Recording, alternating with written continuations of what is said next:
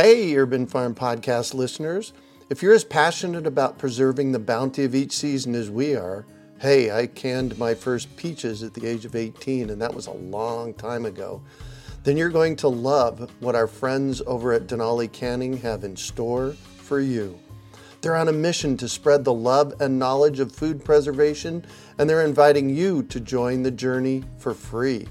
Right now, Denali Canning is offering free canning lids to anyone who wants to dive deeper into the world of food preservation. Yes, you heard that right, absolutely free. It's the perfect opportunity for both seasoned canners and those curious about starting. Denali is about quality, reliability, and supporting the canning community, ensuring that you get the best results every time you preserve. So why not give it a try? Visit denalicanning.com/free to claim your free lids and start your preserving adventures today. That's denalicanning.com/free.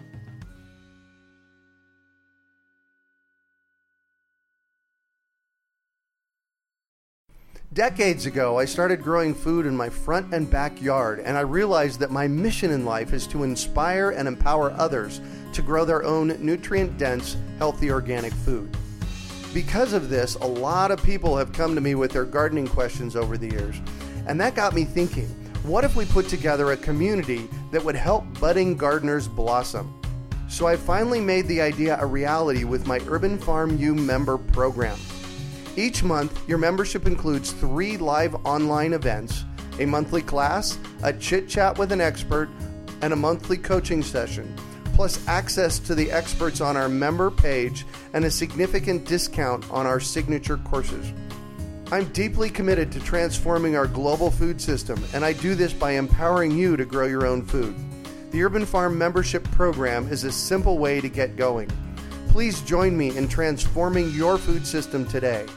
To learn more, go to urbanfarmmembership.org or text membership to 33444. That's urbanfarmmembership.org or text membership to 33444. You're listening to the Urban Farm Podcast, your partner in the Grow Your Own Food revolution. Whether you've just been introduced to urban farming or you're a lifelong advocate, we're sure you'll leave feeling more informed, equipped, and empowered to dig deeper into the soil of your local food economy. With you every step of the way, here's your host, Greg Peterson. Today on the Urban Farm Podcast, we have Laura Plumb to talk about her experience with whole food plant-based cooking and nutrition. Laura is a master teacher in numerous fields of the ancient science of life that arises from the Vedas and brings us yoga and Ayurveda, a time-tested, evidence-based pathway to healing, wholeness, and higher self-actualization. Working for years in the fields of health and human potential, Laura is a Vedic healer, Ayurvedic consultant, yoga teacher, life coach, and well-followed blogger on Ayurvedic nutrition. She has studied the world over with some of the greatest luminaries of our time, practicing and sharing what she has learned from ancient, proven wisdom for modern, exciting times. Laura offers classes and consultation in Ayurveda, yoga therapy, whole food cooking and nutrition, and life coaching. Welcome to the show today, Laura. Thank you. Absolutely. So I shared a bit about you. Can you fill in the blanks for us and share more about the path you took to get where you're at now? Sure, of course. Let me first just really thank you. I am so impressed with the work that you are doing in the world. And I wanted to just say that because I think it's so important now, more than ever, that all of us remember that we are an integral part of nature. Oh, yes. And I think that we see so much division and anger, hatred in the world now, sadly. Yeah. And I think one of the best responses to that is to get out into nature and either, walk through a forest or get your hands dirty in a garden, grow your own food. Remembering nature helps us not only restore our own sense of balance, but it helps us to remember that we belong. You know, we belong to this world and we belong to this earth and we belong to this family of humanity. And we really are one. And it's so important that we remember that now. And when I look at what you're doing and your work, I just feel like while you might call it this or that, you know, urban farming or sustainability, it's always about remembering who we are and remembering that we belong to one another. So, you know, if I would fill in the blanks on what you just said about my background, it's really that, you know, my purpose is to help people remember not only the truth of who we are, the essence of who we are, but the essence of this world that we live in. You know, everywhere around us, we are surrounded by beauty. We're surrounded by nourishment. We're surrounded by inspiration. We're surrounded by heroic stories and actions. It's a beautiful world. And again, we belong to that. You know, if you consider, let's even just say evolution. Yeah. And sorry to get heady on you here, but it's kind of fun to think about, just to think about, you know, where we came from and the fact that before us was this just a world full of trees and plants. And before that, what was there? So in the beginning, there's just movement, you know, and then that movement causes friction and that friction causes fire. Right? And that fire causes a star, and the star makes all the elements in the periodic tables. And those elements then finally explode when the star blows up and they get sent out around the world. They've come together and they form ultimately planets. And ultimately a planet just like ours gets formed. And at that point, the atmosphere couldn't support human life, but thanks to evolution, thanks to algae, and thanks to ultimately things coming up out of water and growing on the land, things like, you know, just small little plants, but ultimately coming trees and forests, ultimately fish walking up out of the waters themselves, becoming animals. Right. Ultimately, that all evolves first before it can even support humans. And if you think about it, therefore, we are alive in a world that is always seeking to support us.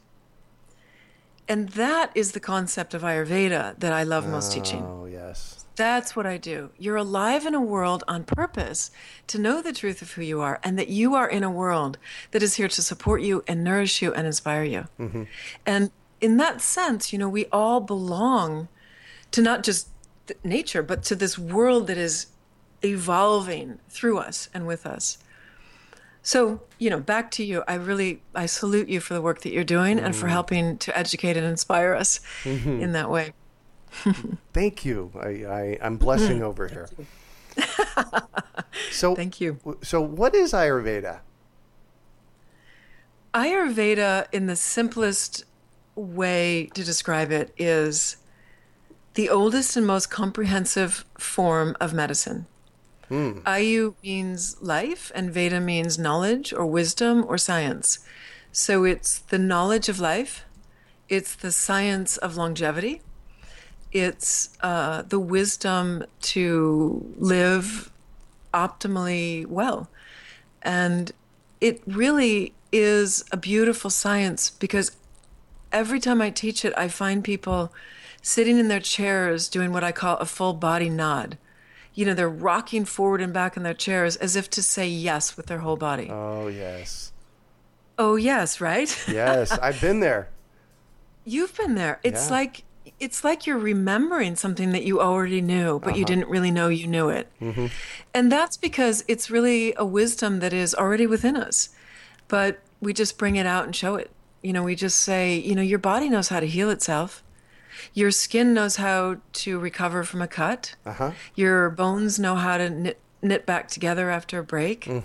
If you get sick and you have bacteria attacking you, your body knows how to fight that for the most part. Ayurveda is really a system with profound and numerous tools to help stimulate the natural intelligence within any living organism. Oh, beautiful. Right. So it's not that Ayurveda is the healer. It's not that anybody's doctor is the healer, right? It isn't even that the herbs or the medicines we take are the healers. You are your own healer. But sometimes the healing system or the healing intelligence needs a little help. It needs a little prodding. And Ayurveda is that.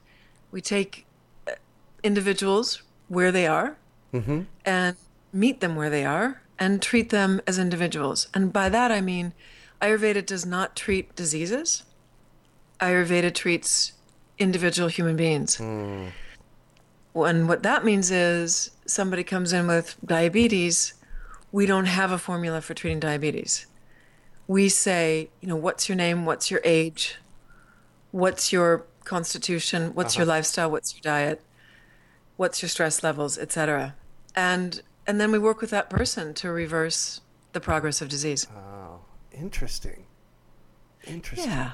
So, it is. And the reason you've been on my radar for a while. We've known each other for 10 or 12 years, something like that. Mm-hmm. And maybe 5 or 6 years ago, you started a blog called Food: A Love Story, and you pretty regularly put out content.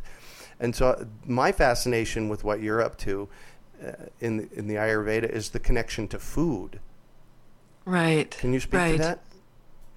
I can, and again, I thank you for your inspiration, because one of the things that I did also 5 or 6 years ago is I finally put in my own food garden. Yay! And right. So, and I think what I love about the work that you do is that I think you make it accessible for any of us who, my grandmother grew up on a farm, and yet I grew up a long way from a farm, and so there's that sort of lyrical memory within that calls you back to the land, and yet one feels intimidated, I think.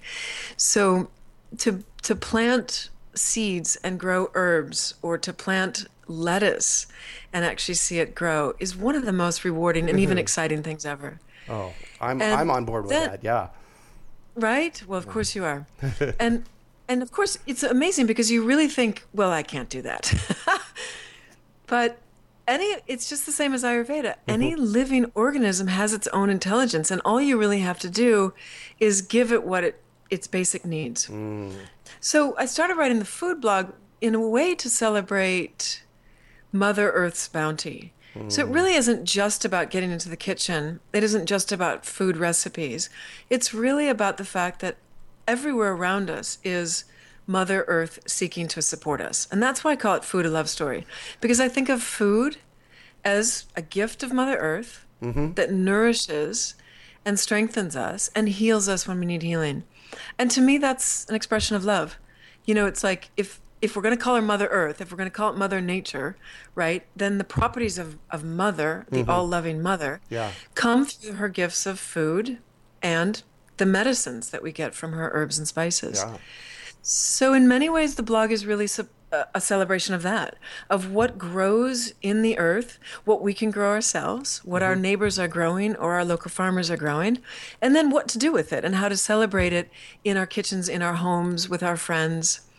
How to make simple meals, but meals that are seasonal, meals that are combine Ayurvedically all 6 tastes, and meals that while we're preparing them, again, help restore that sense that we belong to nature, right? Yeah. That we belong to something bigger than ourselves, and that, that there's beauty, and beauty is there for us and all around us. So say more. You said 6 tastes of food. What was that? Right. So Ayurveda is about that. So the core concept in nutrition, according to Ayurveda, is that there are 6 tastes in food. And what we mean is that, the human tongue detects 6 different tastes. And those 6 tastes are sweet, salty, sour, pungent, astringent, and bitter. Oh, all right. Makes sense. So, right. Sweet, salty, sour, pungent, astringent, bitter. And that there are only those 6 tastes. And those 6 tastes relate to things in your body. So just backing up a second, Ayurveda originally saw that there are 5 elements constituting all of nature. And those 5 elements are space, air, fire, water, earth. Okay? So space, air, fire, water, earth, it's not unlike people think of the 4 elements, right, Chinese medicine, or the Greek humors. But we see space as being its own element. So there's space, air, right, air moves through space. They're not the same thing. Right? And that the one then leads to the next. From space we have air, from air we have fire, right? The way I was talking before. In space you have that movement, movement causes friction, creates a star, etc. That star produces the periodic table. From that we have hydrogen, oxygen, that creates water, and from that we have Earth and planets. And those 5 elements are not only everywhere in nature, but as I like to remind people, we are nature. Oh, right, exactly. Right? We don't think we're cars and we don't think we're our computers, but do we really remember that we are nature? Right? Right. If you think about it. Yeah. And so one of the most beautiful things about urban farming or any kind of farming or gardening is that you get to be reminded of who you are, right? You get to see these principles at play, and it tells us so much about ourselves. And so when we watch these 5 elements and how they move and look at their qualities, we can come to know a lot about ourselves. We all have space within us. All right. Air is everything that moves within us. So air is not just our breath, but everything that moves, including synaptic patterns, our nervous system, the way we think. It's the digestive process. It's the circulatory system. Obviously, fire is our digestive fire, but it's all the metabolic functions within the whole body. And of course, it even relates to the mind and its capacity to digest ideas, information that comes in. The water element is obvious. We are made up of 70 to 80% of water. Right. But at the same time, we think of water as relating to our reproductive organs and system, our urinary tract, etc. And then finally, the earth is matter. So that's the bones and the skin and the things that we can touch and pinch. Right, exactly. Right? So what happens is those elements are basically fed by the 6 tastes. Oh, so there's a connection, of course. There's a really important connection, and this is where it becomes medicine. The sweet taste is a combination of earth and water. And so foods that are sweet are not like processed sugar. We're not talking about that. We're talking about foods that have a natural sweetness. By that we mean things like root vegetables. If you make a carrot juice, for instance, you know how sweet that is. Oh, yeah. If you cook or roast carrots, you know how sweet they can be. Oh, yeah. Same thing with a sweet potato or beets. So root vegetables, grains, nuts, dairy, meats are generally considered sweet. So those are your sweets, and that's the bulk of what we normally eat, and that'll feed the earth and water element within you. And so that feeds and strengthens you. And that's why kids like those kinds of foods. They like peanut butter and jelly. They like rice. They like macaroni and cheese. Because they're growing and they need a lot of that earth and water element. Right? So then we go to salty is obviously going to be some water, but it's also a little bit of fire. And what salt does is it helps bring water to your tongue so that you can taste your food. Oh, right. Right? And that begins the process of digestion. That's that fire element there. And then sour is also fire. Sour is fermented foods. And so it's vinegars, it's yogurts, it's kombucha, it's kimchi, it's all of that. Yeah. Right? It's even citruses like lemons, oranges, grapefruits. And that's sour and earth. That's the element of fire and earth. And again, good for digestion. We all know that yogurt and probiotics and those sort of things are good for digestion. That's what we call the sour. Apple cider vinegar. And that's because it's got that strong element of fire in it. And so that boosts your digestive system, your digestive fire. Right. Pungent is all of our spices, from the garlics, onions, to basils, dill, mint, all the lovely things we like to grow in our summer gardens, right? And all of that, too, it's fire and it's air. So again, it's going to help with digestion. And it's also going to bring out some of the flavors in your food. Then you have astringent. Astringent is a combination of air and earth. Astringent foods, by their combination of air, which is circulation, and earth, which has some density to it, astringent foods are like little scrubbers that go inside your body and help clean. And so astringent foods are, it's leaves. It's tea. For instance, if you ever leave your black tea bag, for instance, in the hot water too long, and you get that kind of dry taste in your mouth from sipping your tea, that's what we mean by astringent. Or if you ever bite into a little bit of a banana peel, that's astringent. Oh. Right? So that's what we mean by astringent. It's drying. But things that are astringent are all of our leaves. So lettuce is astringent, and kale, and dandelion, and those sorts of things. That's why they're so good for cleansing the body. And then finally we have bitter. And again, deep, dark, beautiful leafy greens are bitter. Oh, yes, they Aloe are. is bitter. Right. Turmeric is bitter as well as astringent. So the medicinals are generally bitter. And that's because bitter is air and space. And so it helps to lighten, it helps to release, it helps to detoxify. So I hear a lot of mothers, for instance, just to give an example of these 6 tastes and how they work. Right. A lot of moms say, I just can't get my child to eat those dark leafy greens. And I want to say, bitters lighten people up, right? It's great if you're unwell or if you really need to lose weight, perhaps. But bitters, they detoxify. They release. Kids are growing. Kids need to build and strengthen. So children need the sweet, which is at the opposite end of that spectrum, right? Right. So we need to not worry so much about our kids wanting the rice and the mac cheese. And, you can put some peas in there and some of those root vegetables and things like that and grow them into the more astringent and bitter foods as they go on. It's grown-ups who need the astringent and the bitter. Got it. Right? Because we're already Yeah. grown and we don't need as much of that dense mass. So the stuff toward the beginning of this is really grow juice for the kids. Right. Yeah. Right. And anybody who's weak, tired, debilitated, recovering from an illness, we would want to concentrate on the sweet foods. But of course, sweet tends to be earth and water are cold and heavy. Right. And so we need something to help with digestion if somebody is feeling weak. And that's where we play with things like the ferments, maybe apple cider vinegar or Right. the pungents. I actually have come to like apple cider vinegar. I drink it. Not at Well, that's first. good for you. Yeah, not at first I didn't, but now I like it. I'm like you. I don't care for it too much. Again, so this is where we go back to the medicine of it. The 5 elements of space, air, fire, water, earth combine to give 3 primary constitutions. Oh, right. Okay. So the word for nature in Ayurveda is prakriti. So your inherent nature, the nature that you were born with, we call that your prakriti.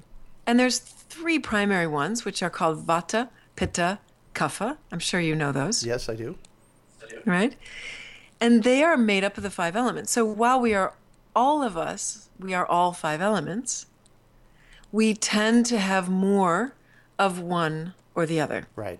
So if you're a person with a bit more air or space, that makes you a vata. If you have a bit more fire, that's pitta. Pitta is fire with a bit of water. Or if you're water with earth, that makes you kapha. So just by hearing those elements, you can imagine what a vata is, right? They're going to be light. They're going to be probably thin. They're going to be mobile. They move beautifully. They move like willow trees. All right. Right? And so there's a lightness to them, whereas the pitta person is fire. And so there's going to be perhaps some intensity to them. They're focused, right? But they're focused. They have clarity because fire gives us light. Light gives us the capacity to see. They can see not only clearly, but they can see where they're going. So they tend to be targeted, goal-oriented, right? Focused. And they tend to be brave and bold. They make good leaders. They're usually success-oriented. And then we have the kapha, who's water and earth, which means they're stable, they're grounded, they have good structure, good mass. Physically, we say they have longevity and good immune system. And they generally are just really lovely, nurturing, kind, caring people. They all have their benefits. Vata is creative, inspiring, innovative, inventive. They're thinkers. They tend to love the world of ideas. They love to dance and they love to learn about new things. They keep life lively. Right. But without our pittas, we wouldn't get much done. So pitta has its value. Pitta creates that focus that we need. Pitta, they're the leaders, they're the CEOs, they're the ones driving us forward, reminding us of where we want to get. And then, of course, as I said, the kaphas have their great qualities. They're the ones who are the social workers, the teachers, the nurses. They all have their qualities, but when they go out of balance, that's when Ayurveda medicine needs to step in. Right. And when Vata goes out of balance physically, it's restlessness, insomnia, headaches, even brain or nervous system disorders, pain in the body, pain in the joints, arthritis. When Pitta goes out of balance, it's all kinds of inflammatory diseases, including hypertension and heart disease. And then when Kapha goes out of balance, it's usually weight related. It can be diabetes, it can be obesity, it could be even some of the cancers.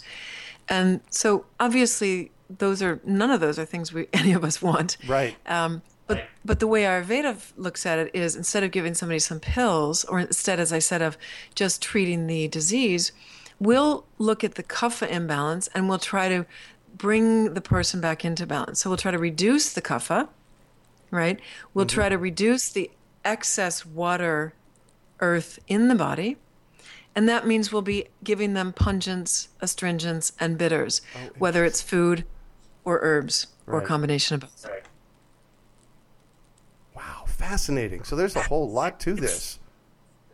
There's a whole lot to it. It's very simple. It's based on the simple idea of these 5 elements combining to make 3 different, doshas are basically the imbalances, but the Vata, Pitta, Kapha. And that seems so simple. But again, when you think about a science that addresses each individual, you're talking about 6+ billion people on the planet. Right. Maybe it's more now. Yeah. And that means we've got 6 billion different responses to anybody's imbalance. So it's complex. It's as complex as the world is. It's as complex as nature is. And yet the pathway is through this very simple, even intuitive formula. Understand the 5 elements, and you understand Ayurveda. That was a powerful statement because it's a simple statement.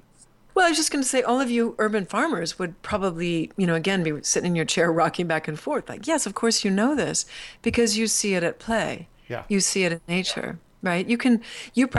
I hope people even imagine, as I talk about the different constitutions of Vata, Pitta, Kapha, you can think of a Vata as maybe like just a little light bird. I sometimes think of the hummingbird. Right. Anybody who knows the hummingbird up close, it may have a bit more pitta to it. But that the butterfly, right? That's very Vata. And then Pitta, the eagle is a Pitta.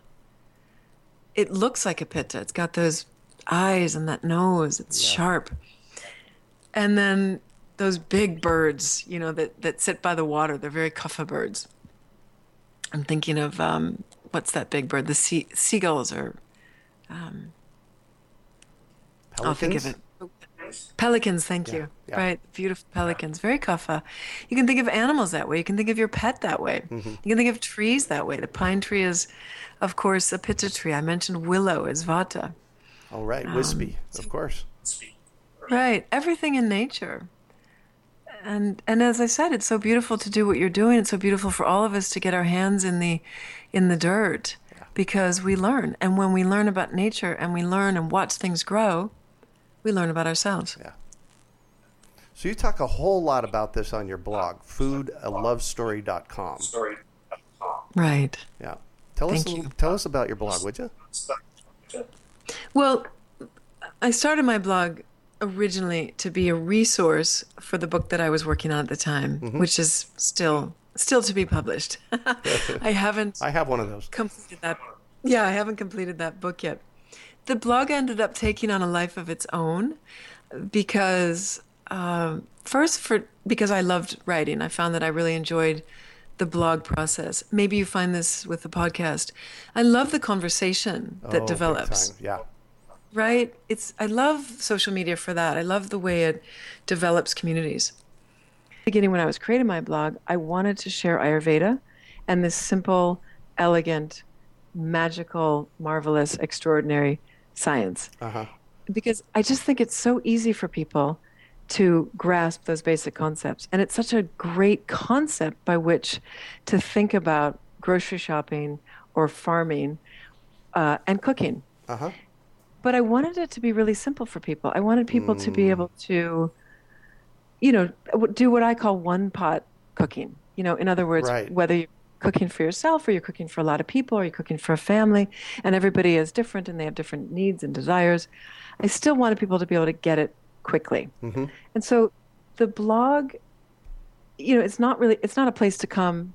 It is a place to come to learn about Ayurveda. Sometimes I look at my blog, and as more and more people are learning about Ayurveda, I am more and more bringing the concepts forward and bringing in more of the advanced concepts. But at the same time, I still want it to be a place where people can come, even if they don't want to invest in the time it takes to learn more about Ayurveda. Exactly. Even if Even if all they've got is 10 minutes to quickly pull together something to eat, pull up my blog, get the recipe. But so the way I organized it was, instead of talking about the 5 elements and the 3 different prakriti, right, or doshas, the vata, pitta, kapha. Yep. Instead, I talked about seasons, because the seasons relate as well. Of course they do. Right? So right now we are, at least you and I are, in summer. Right. And so obviously summer is pitta. Pitta is fire with a bit of water. Autumn is our vata season. So things get drier, things get windier, right? The leaves are blowing, so everything's moving. And then winter, especially if you're living in northern climates where it snows, winter is vata moving into kapha. And that's the air element moving more into the water element. Spring, of course, is going to be water element. It rains more. Where I live, it's foggy, heavy, low clouds, right? Yep. We've got the snow melts, etc. So when it's so beautiful, when you think about what to eat for dinner tonight, let's say, or what to have for lunch, think about the season. And this is another reason why we say eat seasonally, or eat local. Oh, right. Eat what's in season. I tell people that all the time. Right. And so, as I was saying, it's another reason to eat local, because when you eat local, you're eating seasonally, right? Because you're eating what the farmer in your local area is growing right now, and they are only going to be growing what the season will support. And what's so beautiful, what's so elegant about Mother Nature is that she's always offering us the foods that will balance her climate. Oh, of course. Right? So, it's such a beautiful thing. So in summertime, when it's hot, we're getting really cooling foods. Cucumber is the ideal. Yeah. But we get watermelons. Melons. Yeah. Right? Melons, watermelons, all kinds of melons and strawberries, all kinds of berries, peaches, beautiful fruits, lots of lettuces. The lettuce in the summer is a little bit more of a sweet lettuce, you might notice. Right, exactly. It's more, right? You get butter lettuces, whereas in the spring, we had the lettuces that were more the bitter or astringent or pungent, because spring is a water season and we need more of that pungent, astringent, bitter. In the summer, we still need some of the astringents and the bitters that help to cool us, but we don't want pungent. Remember, pungent is made up of fire. Right. So we want the astringent and the bitters that are the lettuces, but we also want sweet. So if you go back to those 6 tastes, sweet, earth and water is cooling. Salt had some fire in it. Sour has fire in it. Pungent has fire in it. So in the summer, we don't want those foods as much. And you may notice, if you just pay attention to what your body is wanting for breakfast, lunch, or dinner, in the summer, we tend to want foods that are a little bit more bland and a lot more refreshing. Yeah. So they're foods with high water content, high mineral content, right? Foods that are juicy. But foods like rice or buckwheat noodles, or, as I said, the lettuces, the greens, etc., the cucumbers, summer squashes. If you think about those foods, they have the combination of sweet, astringent, and bitter. Those are the 3 tastes that are cooling. If you start to come into autumn now, you're going to be looking at foods that have to be cooked. Your grains. It's harvest season, right? We've put things in our pantry. We've fermented our foods for the later autumn or winter. And all of those are the foods that we want now in the autumn. We want the sweet again, so we want the root vegetables, the grains. We want the sours, we want the fermented foods, we want the kimchis, we want the yogurts, we want the foods that we've stored, basically. Right. And then if they're stored like grains, they need to be cooked. If they're stored as ferments, right, they've got that fire from the sour. We've got foods that we've salted and cured.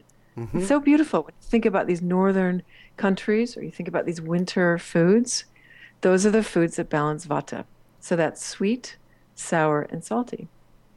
And those are the foods that we naturally eat. You think about, what did our grandparents eat or our great-grandparents eat? It's Ayurveda. It's eating naturally. Then you come now to spring, and spring when the snows are melting and the rivers are swelling and there's more water in the atmosphere. That's a time when we want to release the stagnation of winter and we want to lighten up and get things moving. And nature is providing us things like watercress, which is pungent, astringent, and bitter. All kinds of greens along that nature that are perfect. We get a lot of our spring onions, right? Our garlics. Oh, yes, of course. Right. Even spinach, even just, the kales, the pure bitter foods. So nature provides that which will bring us back into balance. And what I say to people is either you can just eat seasonally, then you don't have to think about Ayurveda, just eat seasonally. But if you feel out of balance, think about in what way are you out of balance, right? If you are a summer person who tends to go out of balance by overheating, then think about adding more cooling foods into your diet on a regular basis. Let me say it again. If you're an autumn person who's always on the move, right, like the movement of the leaves and the branches, right, and you'll notice too if you have dry lips or dry skin, those are signs of Vata.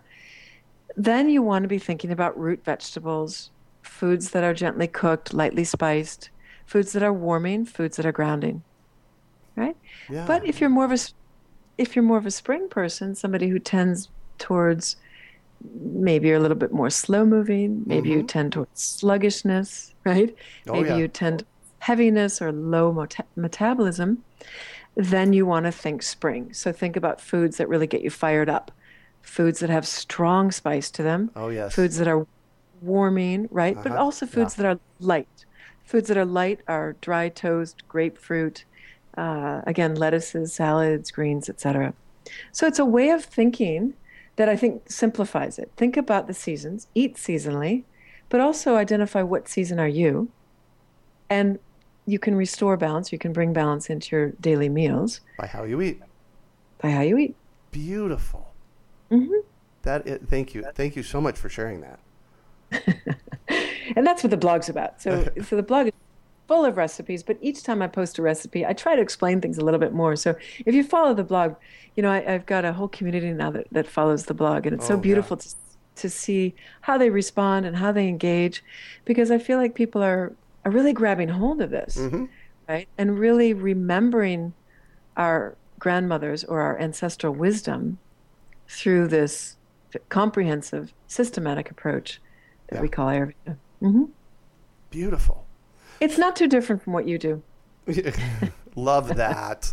Absolutely love that. Yeah. So I'm going to shift a little bit on you, and I have a question for you. I'd like to know what drives you. Well, I think the highest and most important, most exalted experience of living is purpose. I think that when I have those periods of silence, or let's say a blank period of time, I always come back to that. What is my purpose? I wouldn't say that I'm driven with a lot of ambition. I wouldn't say that. I don't feel that at all. So drive is an interesting word to me. But I feel like purpose is what moves me forward, moves me along this river of life. Yeah. And I think that, I do truly feel that my purpose is to remember oneness, that we are each an integral part of nature and of the cosmos. And I feel a great desire to help people remember that for themselves, because I think it's the thing that helps us overcome darkness, sadness, loss, grief, senses of failure. When we remember that we belong, and we belong not just to this world, but to one another, then we're inspired to make more beautiful this world. As Robert Kennedy once said, to make more gentle this world, to make more beautiful this world. Yeah. To remember that we are one, our joy is there. And that's my purpose. That's my purpose. And I do that through the blog. I do that through my writing. I do that through my teaching. But absolutely. I hope I just do that through my everyday just existing, just being with people, right? Just being, how we show up in the world. Yeah, I know that about you, and that makes perfect sense for me. So, thank you. I'm all about education, and I have to know, is there one book that has been influential for you in this process?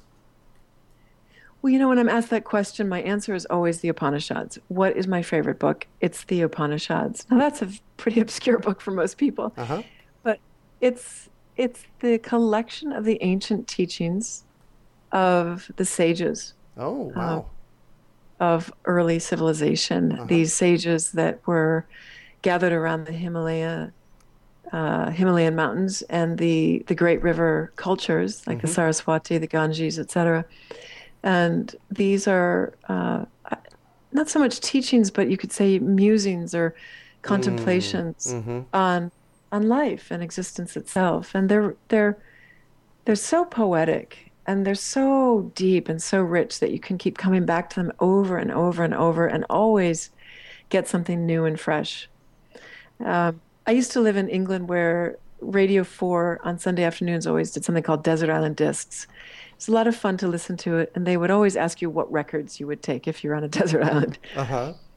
But the final thing was, what book would you take? And I just think, if you could take the Upanishads, it's many, many, many books within a book, and so you can never tire of it.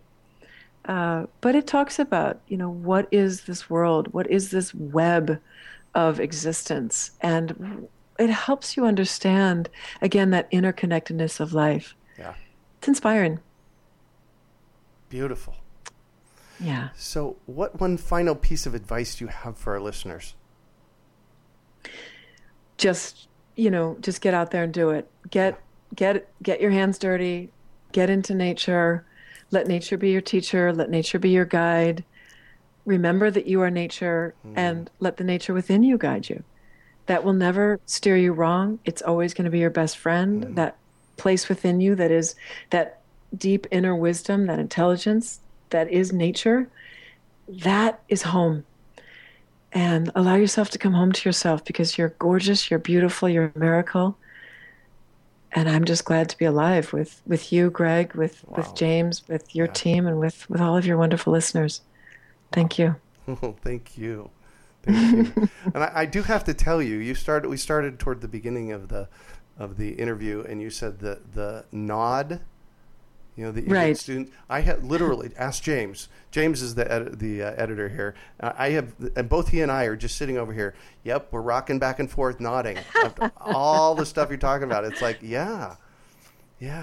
Isn't it? Yes. Isn't it great? Yeah. It's just one big nod. It's one big nod. Yeah. So thank you so much for joining us on the show and sharing your experience with us today, Laura. It's been a treat chatting with you. My honor. Thank you. Yeah. So how can our listeners get a hold of you? Well, my website is lauraplumb.com, LauraPlumb.com. And then, of course, my blog is food-alovestory.com. And that's full of recipes for all seasons, for all meals, breakfast, lunch, and dinner, with snacks and tonics and spices and teas and all kinds of things. So I hope your listeners will reach out and make a comment or let me know that they've listened. And again, I just want to thank you so much for the great work you're doing in the world. Oh, I'm grateful for you. Thank you. Thank you. Thank you. Well, that's it for today. Thanks for joining us on the Urban Farm Podcast. Decades ago, I started growing food in my front and backyard, and I realized that my mission in life is to inspire and empower others to grow their own nutrient-dense, healthy organic food. Because of this, a lot of people have come to me with their gardening questions over the years, and that got me thinking, what if we put together a community that would help budding gardeners blossom? So I finally made the idea a reality with my Urban Farm U member program. Each month, your membership includes 3 live online events, a monthly class, a chit-chat with an expert, and a monthly coaching session, plus access to the experts on our member page and a significant discount on our signature courses. I'm deeply committed to transforming our global food system, and I do this by empowering you to grow your own food. The Urban Farm membership program is a simple way to get going. Please join me in transforming your food system today. To learn more, go to urbanfarmmembership.org or text membership to 33444. That's urbanfarmmembership.org or text membership to 33444. We hope you enjoyed today's episode of the Urban Farm Podcast. Remember to listen 3 days a week for tips, advice, and resources to help you on your journey with urban farming. You can find us on the web at urbanfarm.org or send us an email to podcast@urbanfarm.org. In the words of Vincent van Gogh, great things are done by a series of small things brought together. Be encouraged that with each lesson learned and skill developed, you are one step closer in the direction of your dreams. Hey, Urban Farm Podcast listeners. If you're as passionate about preserving the bounty of each season as we are, hey, I canned my first peaches at the age of 18, and that was a long time ago, then you're going to love what our friends over at Denali Canning have in store for you. They're on a mission to spread the love and knowledge of food preservation, and they're inviting you to join the journey for free. Right now, Denali Canning is offering free canning lids to anyone who wants to dive deeper into the world of food preservation. Yes, you heard that right, absolutely free. It's the perfect opportunity for both seasoned canners and those curious about starting. Denali is about quality, reliability, and supporting the canning community, ensuring that you get the best results every time you preserve. So why not give it a try? Visit denalicanning.com/free to claim your free lids and start your preserving adventures today. That's denalicanning.com/free.